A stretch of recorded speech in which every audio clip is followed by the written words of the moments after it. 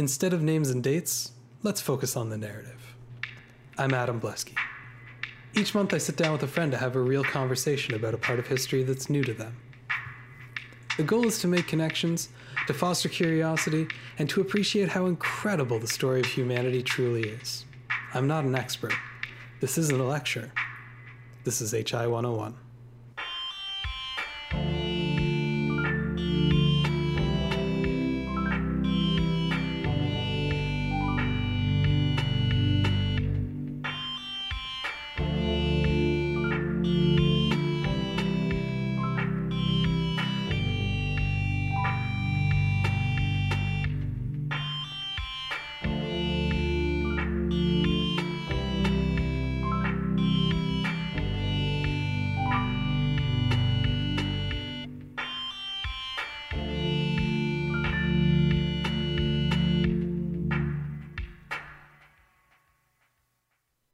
Last time on HI 101, we talked about the establishment of the cult of Aten, the sun disk, as the only acceptable religion in Egypt by the pharaoh Akhenaten.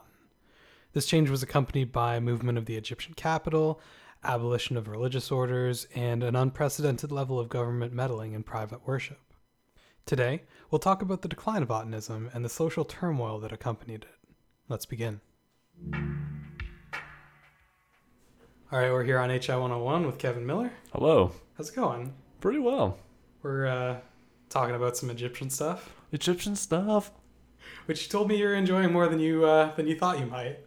Well, I don't know. People who listen to this show and have listened to it as religiously as I do, they know that I typically go for scientific topics. And as I mentioned, I think, on the last episode, always, I think the earliest I've gone is 19th century or 20th century. Yeah. So this is completely out of my wheelhouse, and it's me learning a bunch of new stuff, but and stuff that I can apply to other interests, such as my Dungeons and Dragons or you know, Avatar: The Last Airbender, as I brought up previously.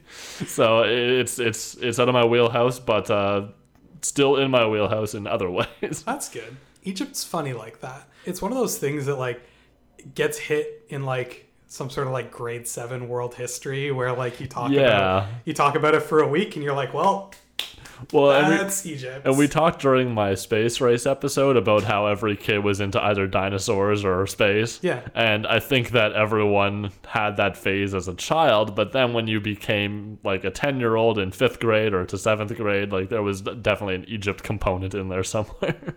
Yeah, I was big into Egypt as a kid. Yeah, about. And I remember learning a bit about it, but I was never totally into history as a topic in general. So thank you, podcast, for getting me into it a bit, I guess. Learning things. You know what the biggest thing was that I remember about specifically ancient stuff was I remember as a kid, so I don't know, maybe even as late as 12 years old, reading about discoveries that had been made, tombs and whatnot. Yeah, and being oh man, they just discovered this thing. And I look back and it's they discovered that thing in 1972 or the big rush of breaking open tombs in the 1910s, 1920s, where it's just no, people have known this for 100 years. But I get so excited. It's new to me. Yeah, no, I just found out about it, therefore it's new. Yeah, basically, it's the egocentrism of a child. Yeah, I read this is off topic by a long shot, but hey, listen. I remember reading about Lucy, the hominid. There was this big hominid discovery that they named Lucy because they were listening to Lucy in the Sky with Diamonds because it was 1972. Okay. But it was a human ancestor, basically. Oh, I see. And I remember reading about it in a National Geographic, I don't know, we were in a waiting room for something or other, and just being oh my god, they found this? Have you guys heard about this? Has everyone heard about this? It's yeah, everyone's heard about this for 20 years now. Yep.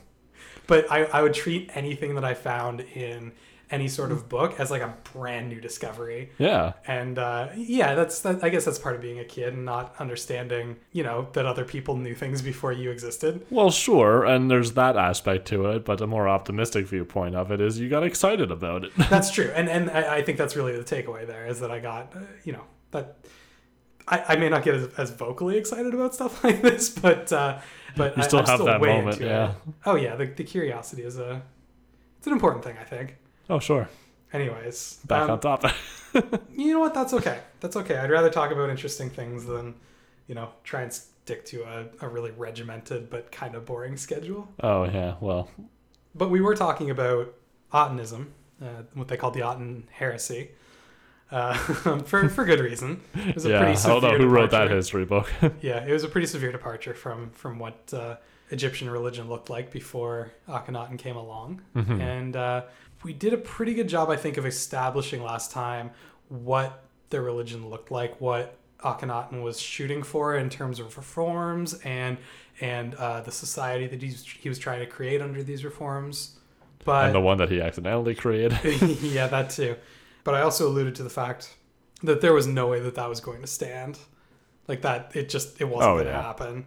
The reality of it is that it takes a long time for new ideas to catch hold, especially when dissemination of information is really slow, Mm-hmm. and especially when there's resistance to the dissemination of information.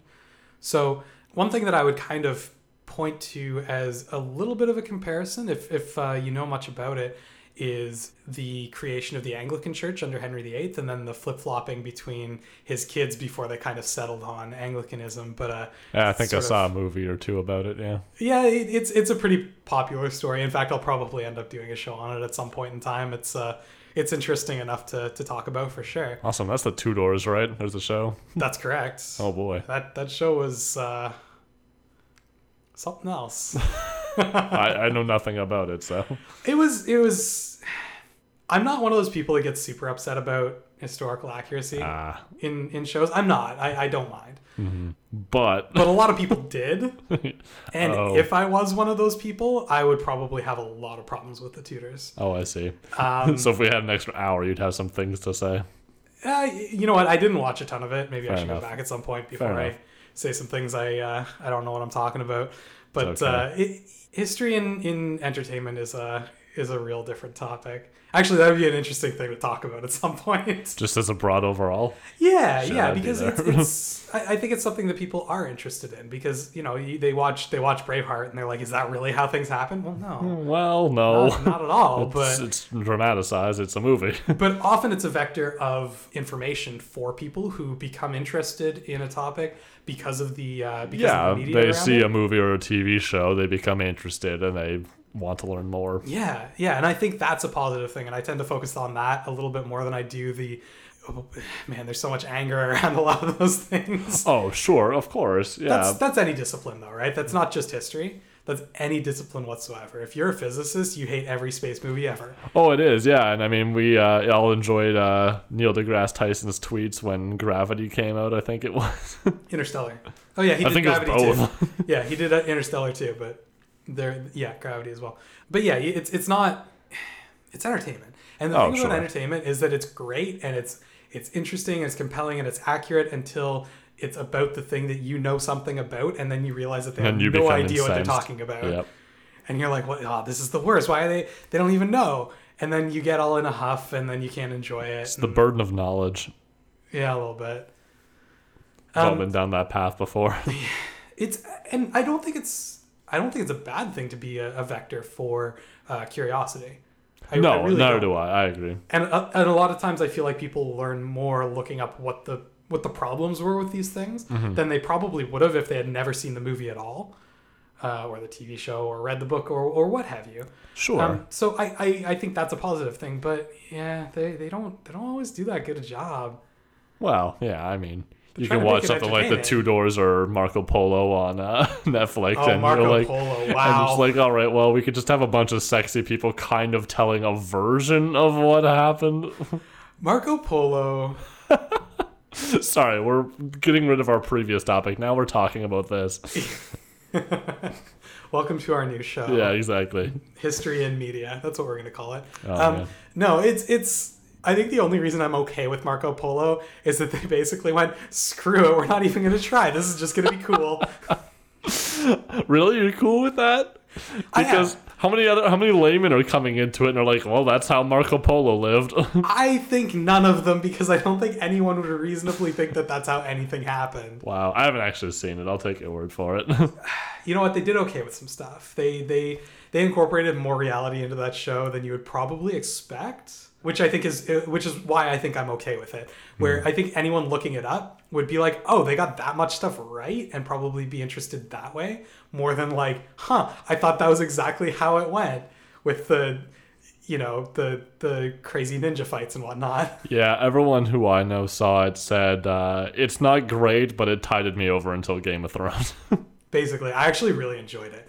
I'm really lucky. I can turn that part of my brain off where I'm just like criticizing everything historical about a piece of media. Oh, sure. Not everyone can do that, and I can't imagine how difficult that would be for so many things. So many things. Anyways, I think what we were talking about was originally, before we got way off on this, Hey, listen. was the fact that we tend to give Egypt a bit of a quick once over and then move on as though we understand everything about the society. It's thousands of years. Thousands of years of material that needs to be, sort of examined and understood. And I'm not going to pretend that I understand the vast majority of it. All I've done here is do enough reading that I feel like I can reasonably give a bit of background for the specific topic that we're talking about, and that's all I ever really do. Sometimes with a little bit more success than others, but I'm not going to pretend to understand Egyptian civilization. It was an incredibly complex and rich thing, and something that changed over the thousands of years that it had prominence in that area. So, anyways, Akhenaten. He's gone ahead and he's changed the state religion so that technically the god Aten, who originated as a sun disk, an aspect of the sun, the physical aspect of the sun that was in the sky, now became an all-encompassing and all-powerful being that was to be worshipped to the exclusion of all other gods in the pantheon. And that ruffled some feathers. Yeah, a few feathers.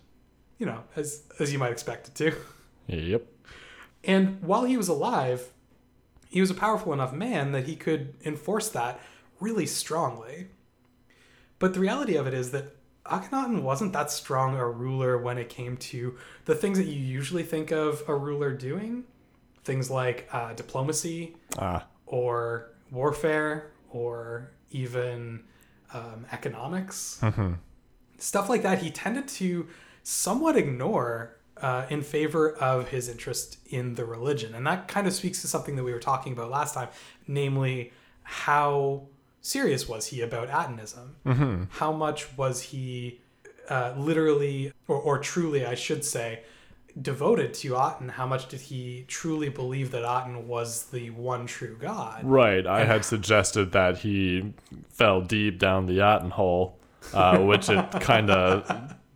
Which, I don't know. I don't know what that is a turn of phrase, but... I'm 10 out of 10. I love it. All right. Would use again. Yeah. So I don't know if I was kind of suggesting that he fell deep into Aten and, kind of drank the Kool-Aid, and that became his entire thing, which it sounds like if he's, giving up on other aspects of ruling, economy, diplomacy, etc., that's kind of at least somewhat at least partially true. Where you were kind of thinking more along the cynical, he just wanted to take power away from the priests and centralize it all on him. I truly believe that it was a combination. It was a combination of the two, yeah.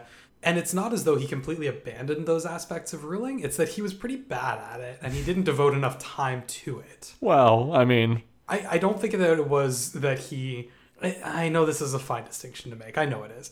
But it's not as though he decided, I don't have to deal with the Hittites because I'm too busy dealing with religious matters. Oh, I see. It's that, he would try to negotiate something with the Hittites and he would be really bad at it. Like, he did not have a strong diplomatic instinct. Well, and I think that's always been kind of the thing with monarchy, especially in the case of, where you're...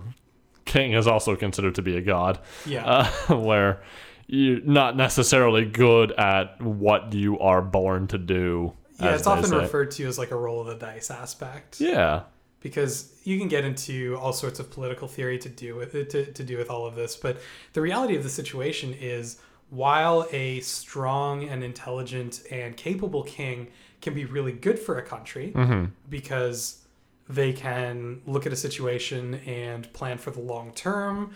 They can make decisions without a terrible amount of opposition. You get the other side of that coin, which is that if you have a really bad leader, there's not a whole lot you can do to keep him in check if he's making really bad decisions. So, I mean, that's especially when you're kind of mandated to literally worship him. Yes, exactly. Like there's no mechanism for removing a bad king from power except for assassination. Yep. Have a theory. That's one of the things, again, a tiny digression, but that's one of the things that the Romans did that was very successful, was that often the emperors, while the position of the emperor was hereditary, they would, as adults, adopt someone that they saw as most capable to take over the seat of emperor. So you would have like a 50-year-old man adopting a 30-year-old man. Right. So that the emperorship would pass on to him. But what they were doing was picking a capable and strong and intelligent ruler to come after them, rather than just leaving it up to however good their son happens to be. That's not hereditary. It's not like firstborn son. I don't care if he's not great, or my secondborn son is better, or my daughter, or some stranger off the street. That's true. It doesn't matter. They're just using a legal mechanism to get around the fact that they're technically a hereditary position. Yeah.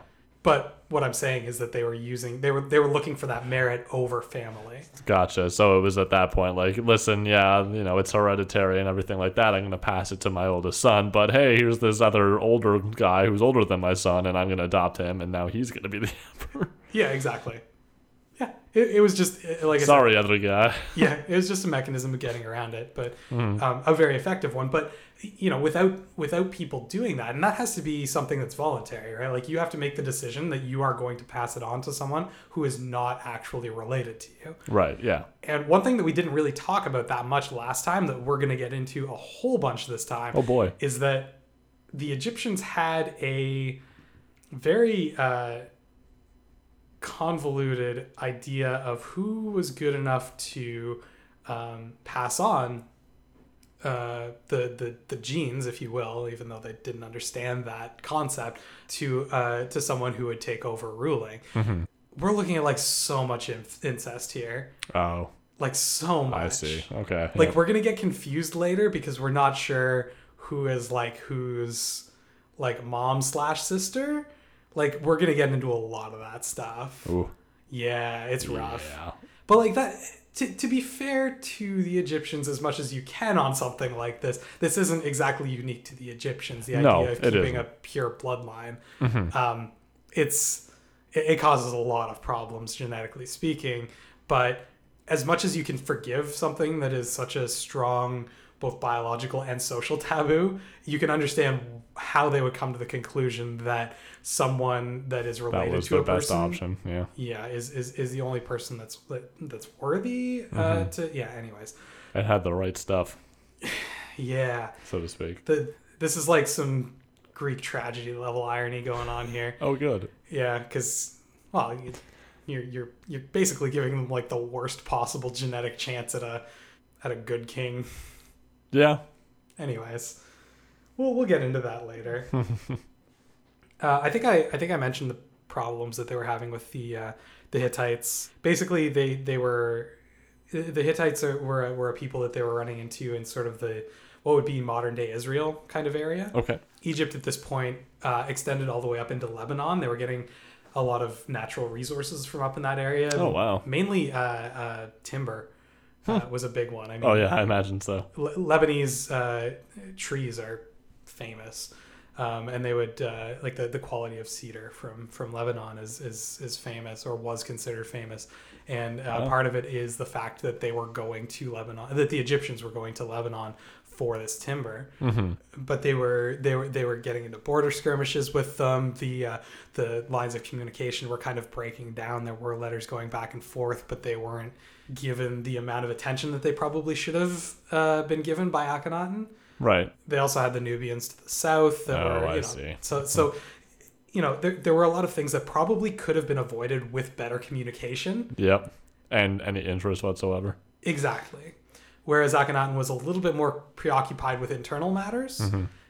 And an inward-facing king is one of those things that really only that you can really only judge after the fact whether or not it was the best idea for a place at the time. Fair. Because sometimes a society really requires a leader who looks to... Yeah, and if it works out, you're probably not going to notice right away. It's going to be something that, maybe 50, 100 years later, they're like, yeah, okay. Yeah, exactly. And sometimes what you get is the flip side of that, where they're looking to foreign affairs, and the criticism is that they should have been far more focused on internal meanwhile, stuff. their people are starving. Yeah, exactly. So, I mean, the criticisms of Akhenaten's rule are... It's difficult to make a case for him as being a bad pharaoh necessarily, but what is kind of indisputable is that things didn't go well for Egypt under his rule. Got it. So I know that's a bit of again, we're splitting hairs a little bit there, but the fact that he was so focused on societal change, if he hadn't had these external threats to deal with, could have looked like a good thing, especially if the societal change had stuck. Things weren't going well. We're not sure if it was his fault. Exactly. Besides these wars that were going on and the poor relations with neighbors and things like that, there was also a major plague that swept through Egypt about the 12th year of his reign. This may or may not have been the point in time at which Nefertiti died. A lot of people suggest that she died in this plague, so it was actually quite personal for him. Yeah, it's one of those great levelers when disease wipes that many people out. Until the 20th century, the amount of wealth or power that you have doesn't really make a difference on how much that affects you. Right, yeah. And on top of all of this, they started seeing a slightly more organized, I don't want to give the wrong impression here, but a slightly more organized agitation from former priests of Amun who were out of a job because he had destroyed all the temples and taken all the offerings away from them and things like that, who were basically saying... They were basically pointing to all of these other problems and saying, listen, this is divine retribution for what you've tried to do with this cult of Aten. Got it. So they were very quick to point the blame. Well, and again, I mean, you can look at this two ways. You can look at extremely devout people who are upset at the fact that their patron god isn't being offered. There's no offerings that are being made to their patron god. Right. Or you can look at it and say, these men were accustomed to a certain standard of living, and they have not been privy to that for the past 7 years. They're jumping on any opportunity that they can to try and bring that back. Again, probably a combination of the two. I tend to walk that line. Yeah, it's hard to distinguish, because if you're an average citizen and your things are going wrong, like if there's a plague, for example, I don't have specifics, but there's some god that kind of governs that sort of thing, and suddenly he doesn't exist anymore. It's like, well, we could have stopped this from happening if only that god kept existing. Yeah, absolutely. And that's the answer to you. There is no politics involved. You just wish you had that god back. Right. And especially if you have priests that are saying to you, and this is a class that formerly was looked to for leadership and for guidance. Yeah, during these troubled times. Mm-hmm. If they're saying to you, if only we had been giving these offerings, if only we had been doing our duties as we were supposed to, if only we had been, then maybe we could have predicted this, because as we talked about last time, prophecy was part of their duty. Right. Okay. Yeah, that's a good point. Or we could have prayed for protection from Amun, or we could have prayed, there's priests for various other gods. Again, I'm also not sure who would be the best person to protect from disease. I'm sure it's a combination of a number of them. That's usually how things have worked in the past for stuff like this. What they're saying to all these people is basically, this is the fault of Atenism. Mm-hmm. If we hadn't gone down this path, we wouldn't be here right now. Yeah, something happened and a bunch of bad stuff followed it, and therefore yeah, and they're conflating cause and effect here a little bit, but sure, but they're also they're making that case probably very emotionally. Yeah, and the average person isn't going to question them on that. Sure. They're going to, and they've probably always felt uneasy about Atenism. Well, I can't blame them for making that point. Yeah, no, it makes absolute sense. It makes perfect sense. And so all of a sudden, people are feeling like even more unsure about Atenism as a religion, as a way of life than they were before. In year 14, so a little bit after this plague hits, about 2 years after, Akhenaten actually takes a co-regent. So a second king to help him out, basically. Okay. Similar to how he had acted with his father, right? And this co-regent was named Smenkhare. We're getting into some weird stuff here, because we're really not sure on some timeline stuff, on some identity stuff. We'll get to a little bit more of that later. But Smenkhare, there's actually been some suggestions that it's possible that the reason that we don't see anything about Nefertiti after year 12 is that she actually starts masquerading as a man. Oh. To loan her a little bit more legitimacy to rule as Smenkhare. Now, there's almost no evidence to really back this up. I lean towards no. This is a 3,000-year-old rumor. Yeah. And to be honest, if you look stuff up about this on the internet, probably you will find a whole bunch of pages that are saying that Smenkhare was Nefertiti. That's just the way stuff like this works. Totally relevant to this day and age conspiracy theory. Yeah, that's how conspiracy theories go. Wow, yeah. They're looking for. They're not really relevant to any age, are they? They're looking for anything that might subvert the traditional narrative of how things happened, and here's an opportunity. Let's go with it. Fair enough, I guess. Another really interesting theory here is that Smenkhare was not Nefertiti and was in fact a male lover of Akhenaten's, which again, like no evidence. Yep. But you can see why people would latch onto that. Oh, sure. Yeah. Hey, you know what we need is to discredit this guy. or the other side these days where people are going like, look, this guy was a pharaoh and he was also gay, which all I really have to say on it personally is that we have almost no information about Smenkhare. So yeah, I just shrugged is what happened. Shoulder there. shrug. That was a pretty exaggerated shrug. I don't know what's going on there. We also don't actually know if Smenkhare actually overlapped with Akhenaten or not. Oh, okay. Timeline's going to get real fuzzy here. So it may not even be important. He ruled Egypt. Okay. Whether he did it on his own, we're not sure. Whether or not he was a not sure. Whether or not, that's all the stuff that it feels like it should be fairly easy to establish, and apparently it's not. But what is a little bit important, and I feel a little bit bad about doing this to you, is that Akhenaten died in the 17th year of his reign, about 1335 BCE, and there are absolutely no rumors of anyone assassinating him, poisoning him. There's none of that stuff. Really? I'm sorry, and honestly, if I was writing this story, he would have gotten bumped off. Well, and that seems like the most obvious thing. I had a theory. Doesn't it? Wow. So how can there be no rumors? So, was his death, publicly witnessed? Well, I mean, there was still plague in the area. I don't have information on how he died. Just say he was just in the middle of a public appearance and got mauled by a lion, and everyone's like, "Well." So here's why I don't think he was.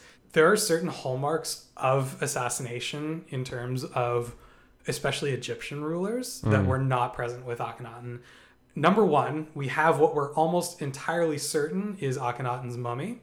Okay. So we've been able to do physical examinations which don't suggest any foul play. Yep. And number two, his tomb, while it was desecrated later, often when you have a king that either dies very young or for whatever reason. There tend to be ancient grave robberies.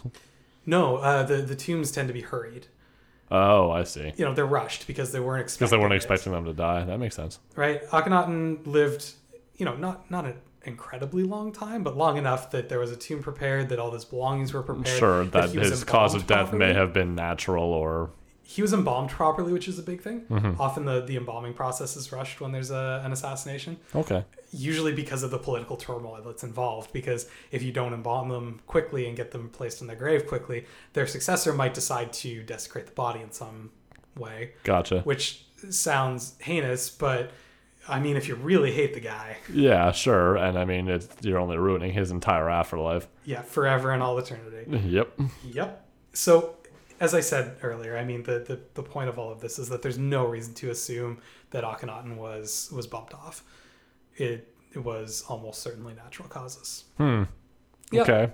I honestly am sorry to deny you that. A bit anticlimactic. I don't know. Might don't need worry. editing. We're not done yet. We're not. Not my HBO series.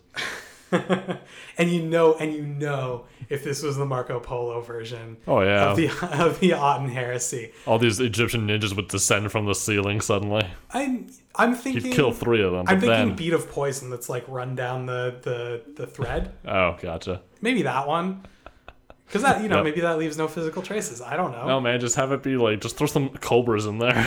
See what happens. Asps. Asps. That's right. Very deadly. No, but You do go cobras first. anyway, just because they look better on camera. They look deadlier. He had one son, as we mentioned last time, at this point named Tutankhaten, Sure. which Has Aten in there. has Aten in there. Well, that's the thing. I mean, we're going to be talking about, like, it's I believe it's in the image of Aten, and he's going to be renamed Tutankhamen later. Notice we're swapping out Aten for Amun. Yep. Amun-Ra, right? I picked that up. That's pretty good. So, and that's I think a really important thing in terms of where we're going with this whole reform to the original ways. It's a really good demonstration of sort of the symbolic gestures that were made. But Tutankhamun was really young when Akhenaten died, and so we get a little bit of this is where we get into all of this mess, where we're not sure if Smenkhare ruled for a while on his own. What we do know is that it wasn't a direct transition from Akhenaten to Tutankhamun. There was some time in there. There was also a female pharaoh in that time named Nefer-Neferuatu. Nefer-Neferuaten. Aten again being at the end. Female pharaohs were not unheard of. There had been a little bit of trouble kind of accepting them as a society. Right. Again, there have been suggestions that possibly this was Nefertiti in disguise. Oh, sure. Like, you get into all this, just all this nonsense, right? I'm wondering if this is a product of the modern era where it's just like, well, there's only one Egyptian female, so she must have been all of them. No, that's not true, because part of what they're looking at is who would be most suited as which women were alive at that point in time that would be best suited to being pharaoh. Sure, yeah. And she was a strong candidate. Not only because she had been married to Akhenaten, Right. but because of some of her other family stuff that was going on. Like, she was definitely from noble lineage. Okay. I'm trying to avoid getting into the family tree because It's complicated in a plate of spaghetti. yeah. Basically. What with the inbreeding and all. Well, with the inbreeding and all, there's so much of it. Like, Nefertiti's father was also the father of Akhenaten, who was Nefertiti's husband. Okay, so And they so- were straight up cousins. Like, we're getting into Yeah, siblings. Those don't even cousins. but like half siblings, I think. Oh, okay. I'm not sure. Well, that's slightly better. Uh, On a very, very sliding scale. so we're getting into a mess. Listen. We're getting into a mess. And I mean, in reality, like, Nefertiti was it's absolutely one of the best known women in It's a name that I recognized. yeah. And I mean, you also had Hatshepsut, who was earlier in that dynasty. That that rings a bell. That rings a bell. She ruled on her own, quite successfully, actually.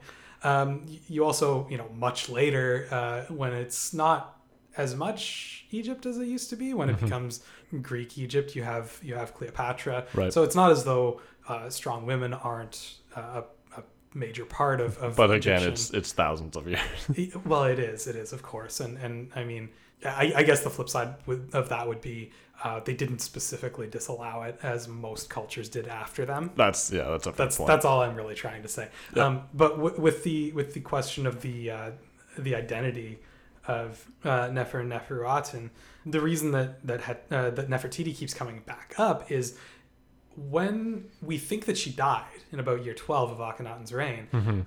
The reason that we think she died is that she just kind of disappears from all records. Okay. And usually what that means is that somebody died. Like, you just stop writing about them. And They're quietly. not around anymore. And unless you specifically find their tomb, especially if it has any listings of the year that they died. I see. That's when you can confirm or deny. Yeah, because, I mean, these people don't have a ton written about them, and all of these graves were robbed multiple times. Gotcha. There has been a mummy that was found that may or may not have been Nefertiti, and we're not sure. And I don't know if we'll ever confirm that one in particular, because a lot of mummies have been found in places other than the tomb for that particular person, because grave robbers essentially just dumped them in a hole. Sure. Yeah. Because they're like the least valuable thing in there. Yeah. True. And they have no respect for the the practices that led to them being placed there. Got that bust though. And then they didn't know that, thousands of years later that That body we found in a ditch was the queen. that Europeans would like to grind them up into their tea when they have Yeah, headaches. there's that too. So they didn't know how valuable they would be someday. Oh boy, that's a fun story. It's so weird. It is. That's a crazy thing. It's like the most delayed cannibalism in the universe. Yeah, like you wouldn't. What? When I found out about that, It's a little bit hard to come to grips with. I'm not sure it's a thing you should come to grips with. I still don't entirely believe it. I can guarantee you that it's a thing that happened. Well, I believe that it happened, but it sounds made up. It does. No, I agree with you. Yeah, it was used as a cure for so many things, to powder mummies and then, like, sometimes snort it. Actually snorting a mummy. Yep. Like, that sounds like a thing that a crazy person would do in a Well, James yeah, Bond movie. they'd grind some up and sprinkle some in water and stir it up and do that for a headache. Like, really? Yeah, you're eating a piece of somebody. It's like, Plus, mummies are kind of a finite resource. Like, what did they think they were gonna do? yeah, well, Oh boy, yeah. I was about to say we're getting. I guess into most things were finite resources. Yeah, we're getting into some other environmental issues there. Ooh, People woof. don't often think about peak mummy.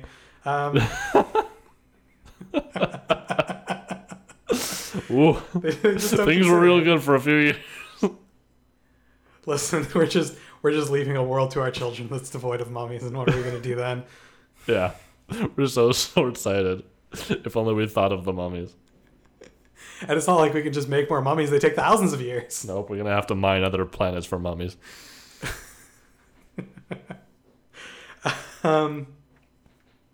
Anyways, let's go back to the transition. The probably the more likely candidate for Nefertiti is one of Akhenaten's minor wives. Like, these pharaohs all had, like, they'd have one main, what they called their royal wife, and then they would have a bunch of other wives. So these are official wives though, or is Yeah. it a consort thing? Yeah, there were several levels. So there was the Oh, royal okay. wife, Yep. there was other official wives, and then there would be who knows how many Consorts, paramours. The point of the point of the other official wives is that they could still give them legitimate children. Right. That's really what's going on there. However, any children of the royal wife would get precedent in terms of heredity. Right. So even if there's a child of a minor wife that is older and male, any male child of the royal wife would become their main heir. Yeah, it's it is Makes what sense. it is. I read Game of Thrones. Yep. Yeah, I know how this exactly. works. But the reality of the situation is that, again, we don't know exactly who she was, just that she spent some time in power. And again, we don't know if it was only as co-ruler, possibly with Smenkhare, possibly with Tutankhamun. We're not too sure. But she existed, and she ruled Egypt for a while. And it's weird that we don't know more about her. But that's how it goes when it's 3,500 years ago. Yep. A lot can happen. Then we get Tutankhamun. May have heard of him. Maybe I heard of him. Maybe you heard of him. He might be the most famous pharaoh ever. Yeah, I think so. I think that's fair. Entirely because of the discovery of his mostly intact tomb in the 1920s, I believe 1922, by Lord Carnarvon. I think most people have read about that at some point. It's interesting stuff, but Oh, sure. that's real recent. Was it a major historical find? Oh, absolutely. We learned a lot of stuff from that tomb specifically. Yeah, because it was essentially undisturbed.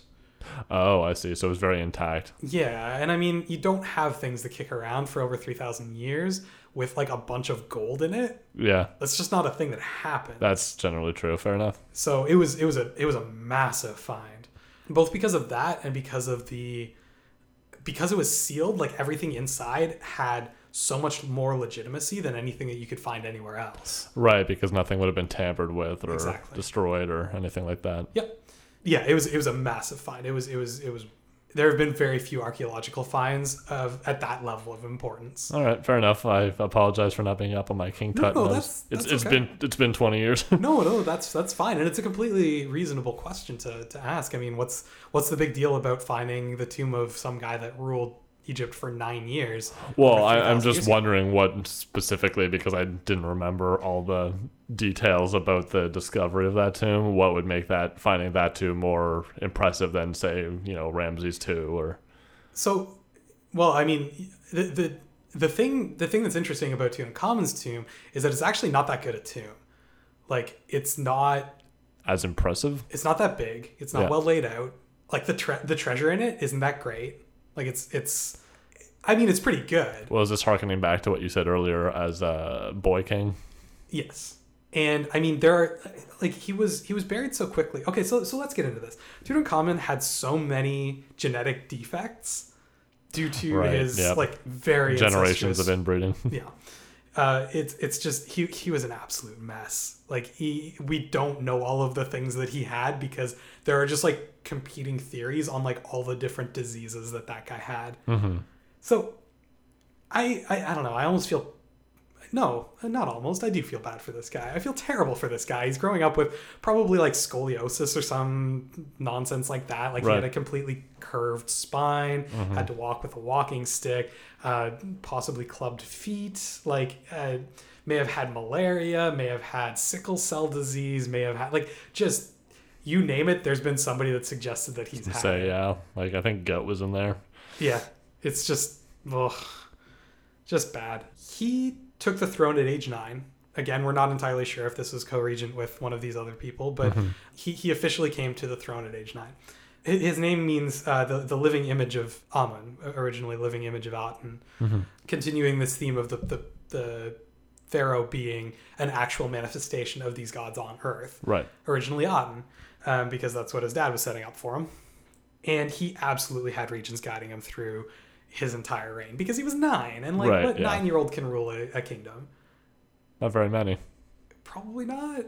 A couple of them that we know really well were a vizier whose name was just I, which is a refreshing breath of Was he fresh air. represented hieroglyphically as an I? It's spelled AY, Okay. but Hey.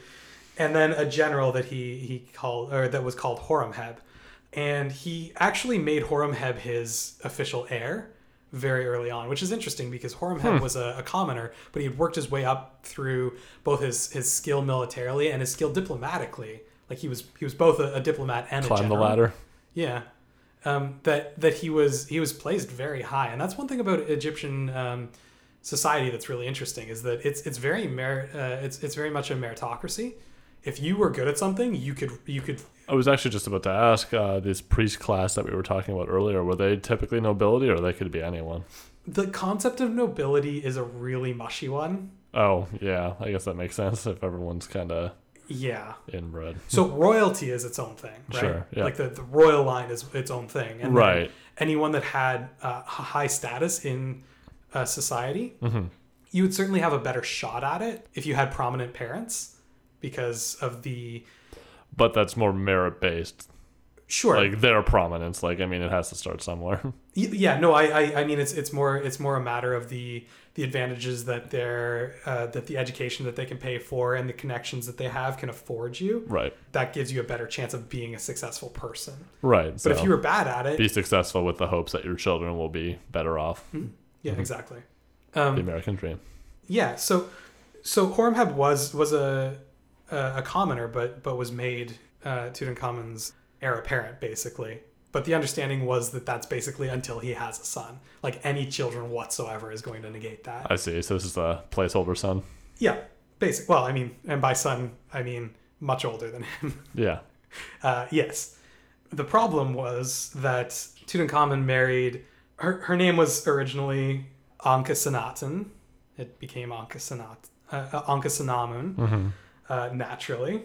Who is his sister? So good. That's fantastic. Continuing the tradition. Things weren't bad enough. Well, they were trying to keep the line pure to try and filter out all these terrible diseases. Yeah, keep the line alive, please. Yep. So what that meant was they had 2 stillborn children, and that was about it. Mm-hmm. And I was going to say, it couldn't get much worse. basically, yeah. The genetic line was Not viable. not viable. As clinical as that is to say, that's exactly what happened here.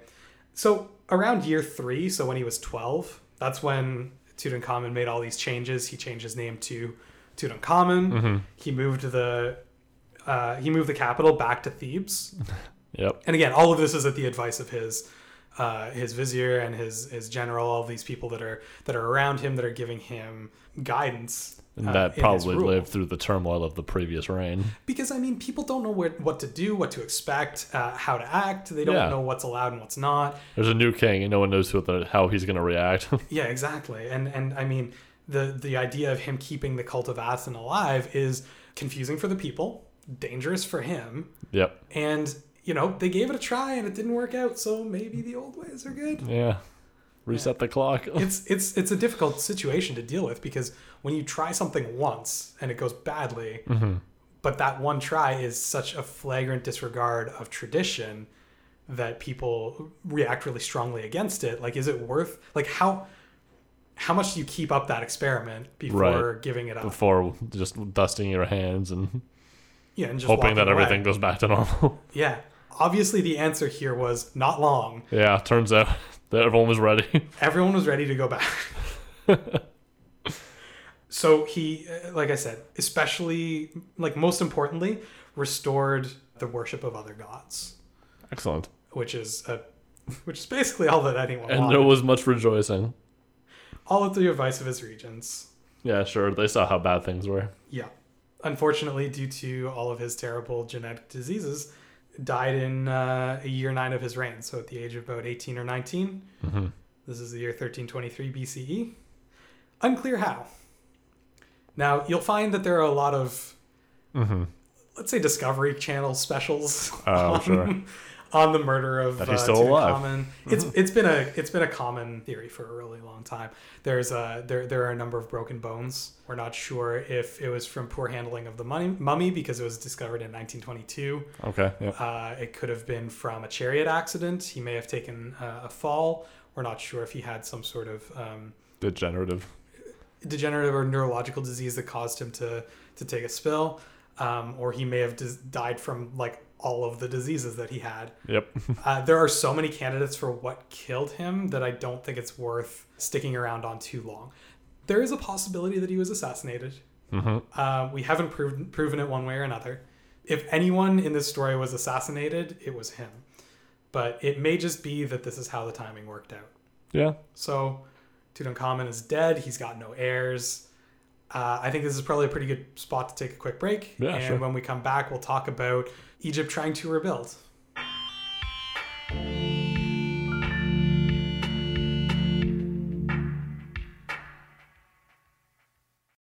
All right, we're back on HI 101 here with Kevin Miller. Hello.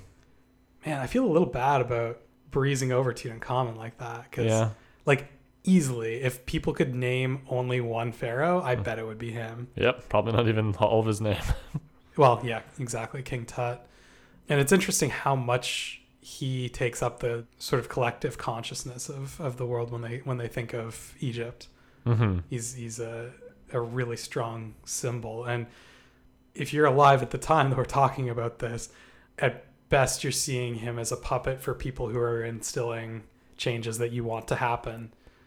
And at worst, you're kind of seeing, like, an incredibly ineffectual king child that's not really getting anything done. Deformity. He doesn't have a lot going for him. Not a lot of gravitas there. Poor guy. Yeah. So yeah, but yeah, I mean that's the reality of the situation. That the story of the Aten heresy, he's a bit player. Like the biggest thing he does is listens to the people that tell him, listen, put things back the way they were. It's going so badly. Yep. And then he did that, and then he died. Yeah, and then he died.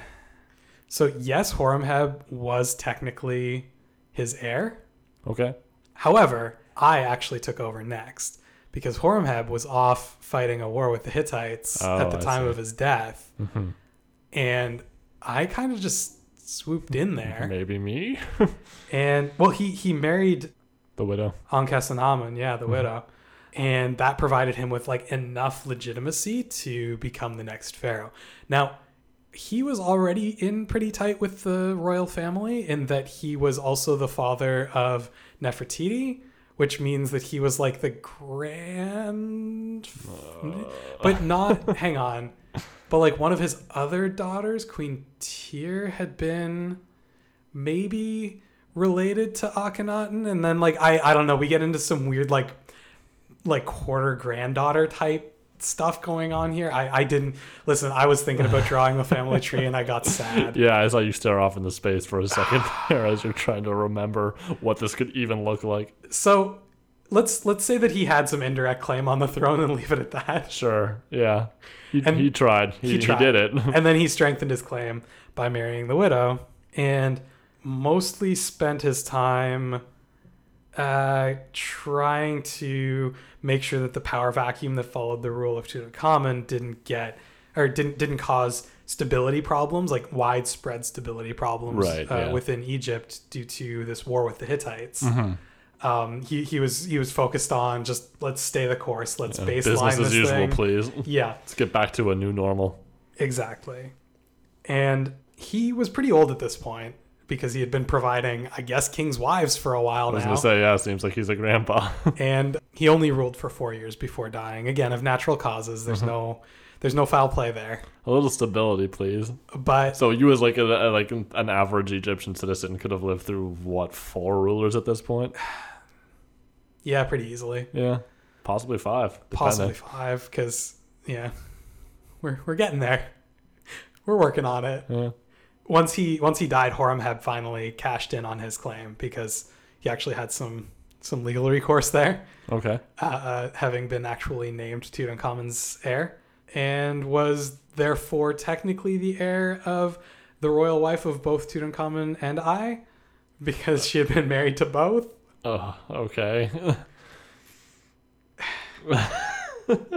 Like I said, family trees are not going to be fun here. In fact, we're getting the bottom of this family tree, and it's already confusing. There was a lot of confusion over, and a lot of debate over whether Tutankhamun was actually Akhenaten's son or not, because who knows with all this stuff that's going on right now. It has been genetically determined that he is in fact Akhenaten's son. Oh, really? No, they have both of the mummies, so they can run DNA tests, which is kind of cool when you think about it. It sure is. But there's tissue an interesting that is episode of preserved Maury. there. Yeah, there's preserved tissue there that can actually give DNA. You are not the father. He's walking like an Egyptian backwards out of the hall. However, he is not Nefertiti's son.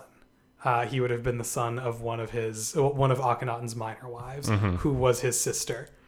Lesser wives. Yeah. Oh boy.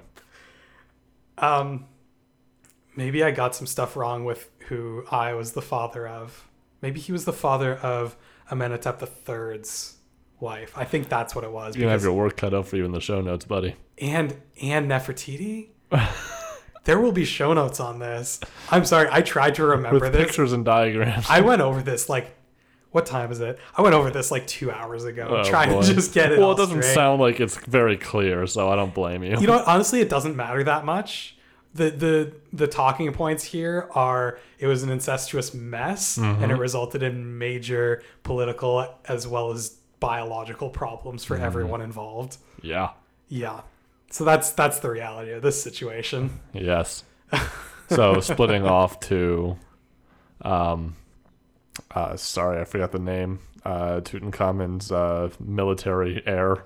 Yeah. Splitting off to an entirely unrelated family would have been ideal. Yeah, Horemheb. Start over. The commoner, as you remember. Exactly. So he doesn't have any of this deep-seated inbreeding because he's a commoner, and that's not necessary. That's correct.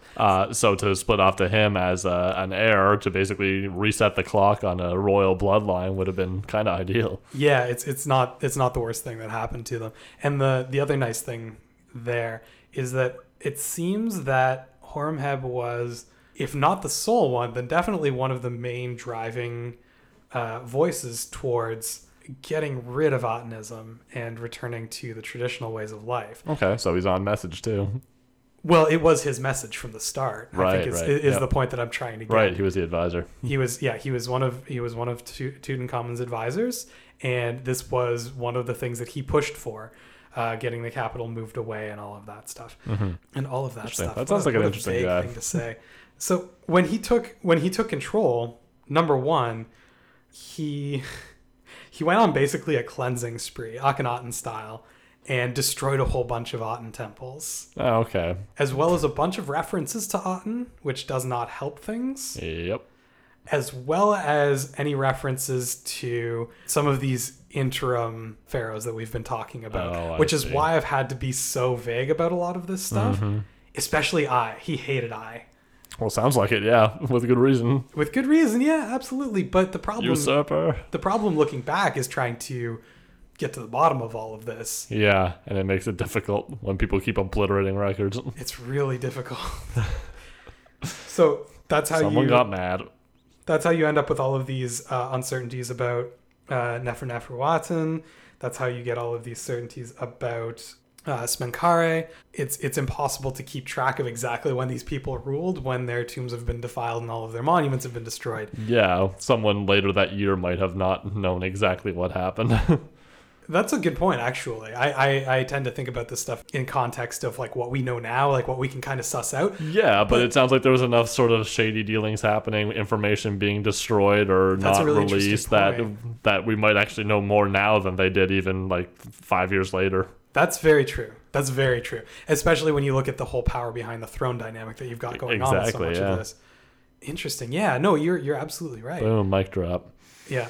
What a crazy time to be alive. I sometimes come across these like there's these certain convergences of just turmoil in history where you realize like what like one normal person could realistically see in the course of their life. Right, yeah. And this is one of them where you go like, man, like if you were just like maybe not like a peasant, because a lot of times stuff doesn't even get out to them, but like let's say a low level merchant kind of thing that could at least keep up on political stuff but wasn't necessarily privy to all of this information, how much they could have seen. Right. And I mean, there's even some more this is more of a topic that we can relate to now, where you hear about people who were born in like the late 19th century, like 1898, and then lived till 2013. Yeah. And so it's like when they're born, their family is traveling out west in covered wagons, and they live to see the internet. Yeah, no, it's insane. But like, and a lot of what we're seeing there though is like this general, and that's why I'm kind of okay with it, is we're seeing this general increase in speed when it comes to technological advancement, right? Right, yeah. Whereas a lot of these people, the amount of change that they're seeing is because things are terrible. Everything has gone wrong. Another really interesting one is people who could very easily have been alive during the Roman Republic that saw the transition through Julius Caesar to Caesar Augustus. Oh, okay, yeah. And the number of civil wars that the Roman Republic and then later the Roman Empire went through to get to that stability was really difficult. Like, I mean, if you were a noble person in Rome at that point in time, like you better choose sides right in like, I'm going to say minimum 3 major decisions. And if you don't get all 3 of them right, you'd probably get purged. Yeah, so you've got like a 1 in 27 chance of being on the right side of history. Basically, yeah. Or, you know, stuff like the religious turmoil with Henry VIII. We brought them up before the end of the Tudors. The state religion swapped back and forth like a good 3 times in there. Right. And I'm just imagining people would just have to be like, oh, come on. Just tell me what you want. I'm just trying to stay alive here hang and on, not in prison. Hang on, we're Catholic again? Is that what we're doing? Reset the clock. And it would be very difficult to navigate for ordinary people. But you're right, the amount of intrigue that goes on behind the scenes, at least with the Tudors, we have some idea of it because these people were writing about it. We don't with the Egyptians that we're talking about today. Right. It's very possible that there are machinations that have just been lost to time there. It's in fact, I would say likely. Yeah, I think you're absolutely right there. And it's kind of strange to think about because it is so long ago that relating it back to normal people, like just everyday human beings living their lives, can be really difficult. Oh, sure. And I mean, you do the best you can with the scraps of information you have. Exactly, but it's not a lot of scraps sometimes, especially when they're going through and raising it purposefully. Like, oh yeah, there would have been 12 scraps of information, but they raised 7 of them, and do the best you can. Yeah, exactly. So I mean, there are certain spots where I believe it's information about but I could be wrong there, where the only reason that we know anything about him is that there's a tomb where his name was written in, 8 times, and they destroyed 7 of them, but they missed one of them just because there's so much raiding. So just by a fluke. Yeah. That we know he lived at all. Yeah. Wow. It's insane. And that comes back to what we were talking about earlier about purging information, where that was a possibility then. Like, for a long time, we weren't even sure how exactly Akhenaten and Tutankhamun were related. Like, not necessarily like familial relation, but like how their rule related to one another. Right. Because it took a lot of work to figure out what exactly is going on there. And as I said, we still don't know exactly what happened, but we're doing our best. But at least now we have some idea of the timeline. Yeah. And that's largely because of flukes where they didn't manage to destroy the information. We could very easily be sitting here having this conversation, and the middle of it could just be a giant shrug of, well, somehow we went from Akhenaten to Tutankhamun. Well, yeah, there's a few lucky finds. And, who knows what we're going to discover next year that will turn everything on its ear. Yeah, exactly. So back to Horemheb a little bit. Yes, he destroyed all of this information. And that wasn't cool. Well, let's just put that on the board. Come on, man. What he did do, though... He was angry, I get it. What he did do, though, was... he wasn't entirely a small c conservative in this. He wasn't entirely about a return to tradition. Oh. He picked... And this is the thing that I think the most interesting about this story is that, for a guy who in any other society would have had zero chance in life, was an incredibly astute ruler. Because the first thing that he does is... Oh, and by the way, I should mention, the reason that Tutankhamun's tomb wasn't desecrated was that he left it there out of respect for Tutankhamun, because without Tutankhamun, he wouldn't have been made pharaoh. Right. And under Tutankhamun, these reforms were all started. So he decided to let that run. Yeah, I wouldn't think there'd be any bad blood there. Yeah, mostly because Tutankhamun was more or less a puppet. But it's just to say that he destroyed... Well, sure, but 3.5 to 4 pharaohs worth of information and left Tutankhamun as an island in there. Yeah. Which is notable. Well, I mean, Tutankhamun may have been his tool, but it was one that did his job well. Exactly. Yeah. No, absolutely. I agree. So he reverts the government to kind of pre-Akhenaten times where you're looking at a lot more focus on local governance. But he makes a couple of big changes there.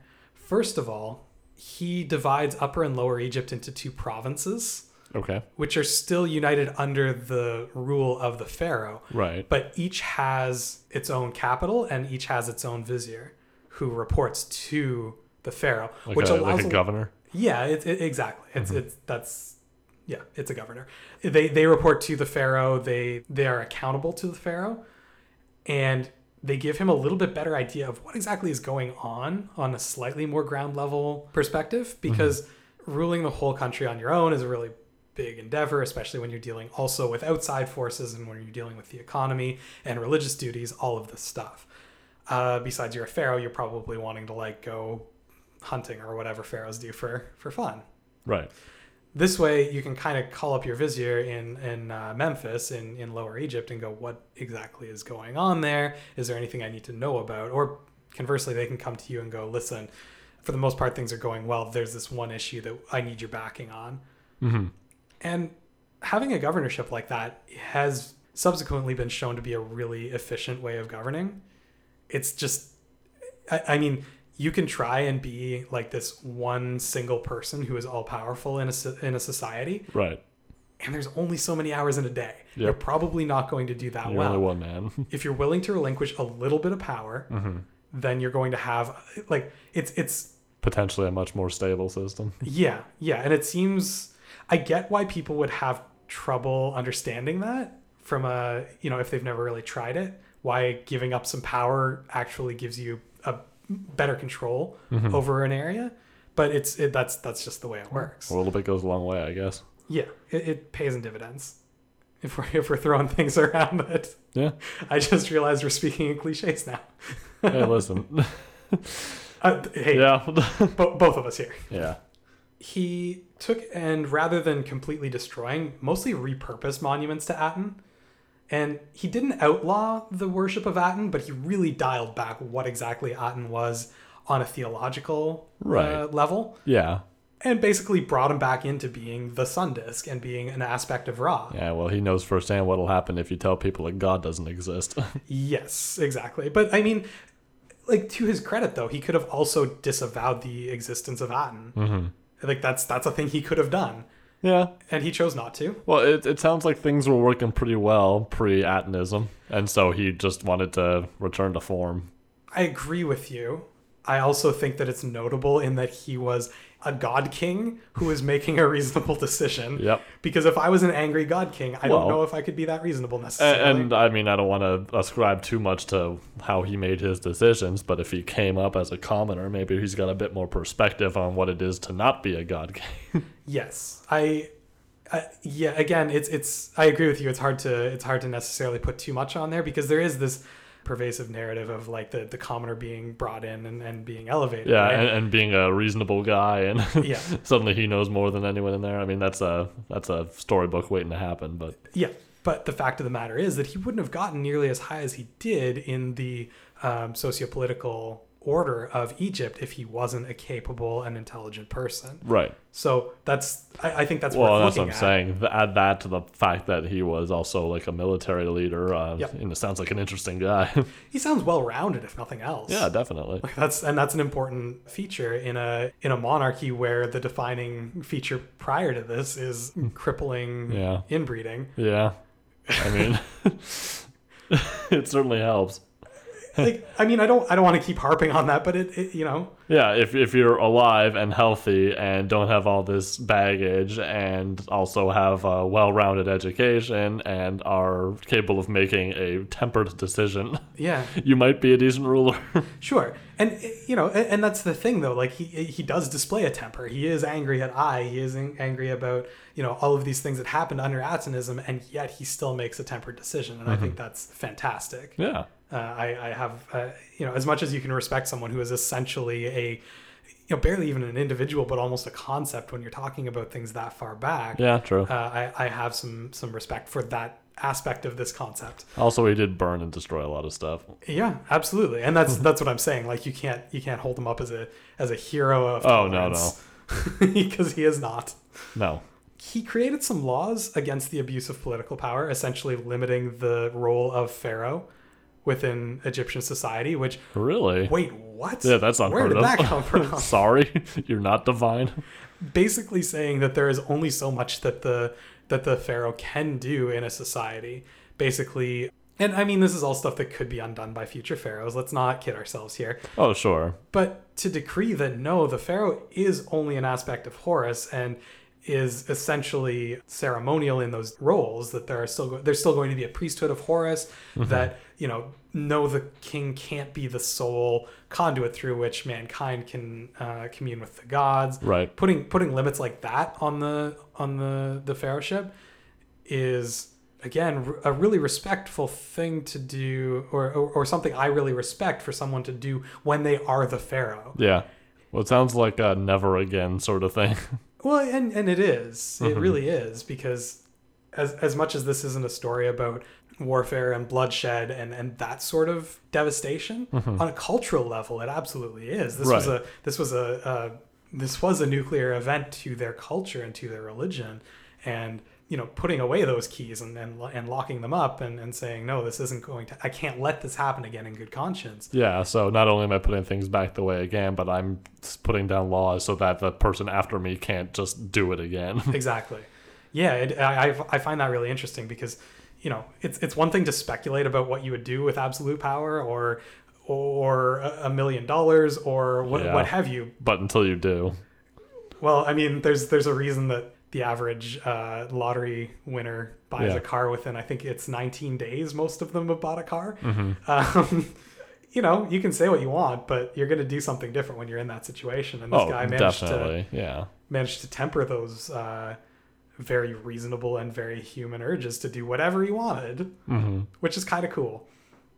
He limited it to, you know, erasing a couple people from history, but who can blame him? You got to go a little crazy. But to be fair, those weren't great people. Yeah, no, I get what you're saying. I disagree. Listen, don't worry about them anymore. I'm the new guy. He also reestablished the priesthood of Amun. Yay. Who are And happy he to have their selected jobs new back after priests 20 for years. it. Yeah, he selected new priests from it, largely from the military, people that he could trust not to abuse the power. Yep. As the leadership for the priesthood, at least. Oh, okay. It wasn't that he disallowed any former priests from rejoining. It's that in terms of the leadership, he organized it in a way that he A, understood, and B, trusted. Yeah, and could keep a tab on. Yeah. And not even so that he had direct influence in it, but that he saw as being a way of... He viewed the priesthood as being as powerful as the military. And the military had been organized in such a fashion that men with a lot of power in leadership roles were still nevertheless turning over power to the people after them, and were still loyal to the pharaoh despite having this potential to be quite disruptive. Right. And so he saw that as a model after which to create the remake new the priesthood. Yeah. And which, makes a lot of sense when you think about the relationship between the military and the pharaohship, and then the priesthood and the pharaohship. You need some level of communication and cooperation between those bodies and the ruler. Well, sure. And if he has a system that he knows works pretty well, he might as well expand that. And that lends a little bit of credence to the idea of maybe the reason that Akhenaten did this in the first place was that there was a breakdown in communication between the priesthood and the pharaoh. Right.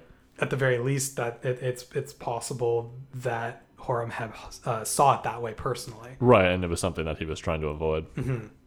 So, again, you can only read someone's sure, mind yeah. so much looking back into Let's the past. assume But, this.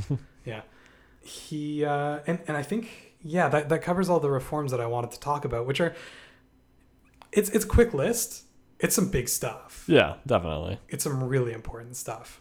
Now, Horemheb died without any successor. He left with, or rather, any child that was a successor. He left the kingdom to his vizier, Parames, who was the founder of the 19th dynasty. So this whole thing ended an entire dynasty. Right. One that had been founded in a very powerful way, the reunification of Egypt against the Hyksos. And it collapsed under Akhenaten, basically, and his direct successors, which, let's face it, were not very successful people, other than, you could argue, Horemheb with his...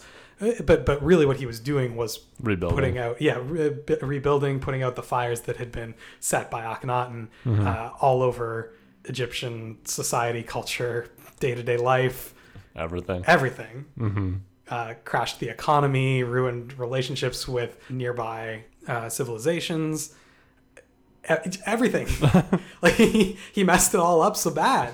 And the thing about the transition was that it's not even that there's something fundamentally wrong with what he wanted to do. It's that he went about it in such a ham-fisted and totalitarian way. and disconnected way. Yeah. He didn't do a thing that the people had been clamoring for. No. He did exactly what he wanted in the most dictatorial fashion that you can possibly do a thing like this. And the people didn't take to it. Surprise. In a really strong way. Yeah, exactly. What a surprise. So yeah, I think that's the place to end this story. There's no other place to end this story. Yep. I was going to say the best place, but no, it's the only place. Yeah. Story's over.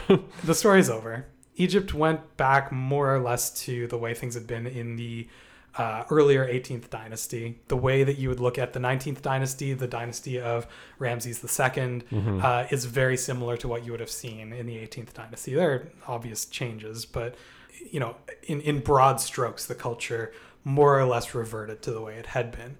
And this is all a discussion of an extremely tumultuous but isolated event that sort of rocked the Egyptian civilization. And yeah, it's interesting to talk about because today people look at this and they try and actually identify with it in a really positive manner because and it's all preceded on one fact, which is that it looks like a monotheistic religion. Yeah. And people try and make connections with that and Judaism, especially the fact that in the Jewish tradition, the Jews spent time in Egypt, and so there's questions of whether or not there is at least a transfer of culture there. I mean, there's also the fact that Egypt basically owned the land that would become Israel, and whether or not there's cultural transfer there. So people look on this story with a lot of positive spin. Or at least searching for some sort of continuity or meaning there. Got it. There might not be. I don't want to say there isn't, but let's take things. Yeah, you can't dig looking for something specific. Yeah, that's really what ends up happening is people go looking for. Well, it's like scientific method, right? You can't go into an experiment looking for a specific result. That's not science. That's right. You can have a hypothesis, but if your hypothesis is proven wrong, you don't reject the results that you get. And the fact of the matter is that there's very little to suggest that there's a relationship between the cult of Aten and anything to do with the Abrahamic tradition. But it's still revisited fairly frequently. Yeah, as is always going to be the case with stuff like this. But sure, yeah. In reality, I think the cynic in me wants to say that what happened here was that a power play against the Ammon priesthood went horribly wrong, and that the civilization kind of self-corrected, and maybe there was more sincerity to it, maybe there was more devotion to it than what it seems like there. Right. In fact, there almost certainly was. But again, ascribing meaning to things that people do or ascribing intention to things that people do is really, really hard to do. Yeah, and maybe it's a lesson against giving someone absolute power like that. True. To just say, I'm not a great ruler and there's no way for you to know that, but I'm just going to completely reshape every facet of our civilization for a little while. Yeah, absolutely. Whoops. Let's hope it works out. And it's a lesson that was somewhat, not completely, but somewhat lost to time after millennia. But it's in terms of looking for episodes in Egyptian culture that give you an idea of how their society worked and what life could be like for Egyptian people. You tend to look for the extremes rather than the day-to-day, because the day-to-day doesn't get written about. Oh, sure. And I thought this was a really good opportunity to talk about some of those aspects of Egyptian life. So yeah, by talking about how someone made life everything that it wasn't before, it works as a really nice counterpoint, I guess you could say. Yep. We skipped over Tutankhamun because he was kind of a footnote in this whole thing anyways. We talked about him for 4 or 5 minutes. We've gone through the whole life and death of the cult of Aten. Things are more or less back to normal, I guess. Hooray. Do we skip over anything that you're curious about? Not especially. No, okay. I think we've pretty much covered it. Sweet. There's, I mean, and part of the, we've alluded to this, part of the problem of talking about Egypt is there's so much. Yep. So, well, it's easiest to pick stuff like this and stay specific, but by no means have we even begun to delve into that. And that's all of Egyptian history. Yeah, and that's everything you need to know. That's all of the important stuff. Yeah, we talked about the one guy you've heard of.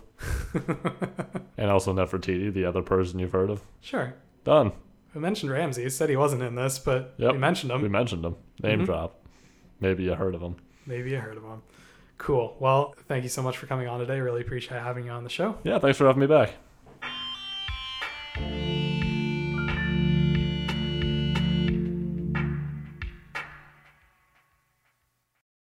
As difficult as it can be for historians to piece together events that happened millennia ago, the reign of Akhenaten and the immediate fallout are a unique episode in Egypt's history, with consequences in almost every aspect of Egyptian life. The experiment was clearly a failure, but why and how it failed help us to better understand the status quo of Egyptian life as the society reacted against the religious turmoil. Through this, we can better understand the lives of Egyptians living in the 18th and 19th dynasties with far more clarity. On the next episode of HI 101, we'll be talking about the history of jazz music. Watch for that episode on October 1st. As the format of this show inevitably leads to factual errors, I encourage you to visit hi101.ca and check out the corrections posted there. That's hi101.ca. If there are any errors I haven't addressed there, please let me know and I'll add them to the notes. And remember, HI 101 is a broad introduction. If the subject we've discussed today has caught your attention, I encourage you to look for more information. It only gets better from here. I'm Adam Blesky, and this has been HI 101.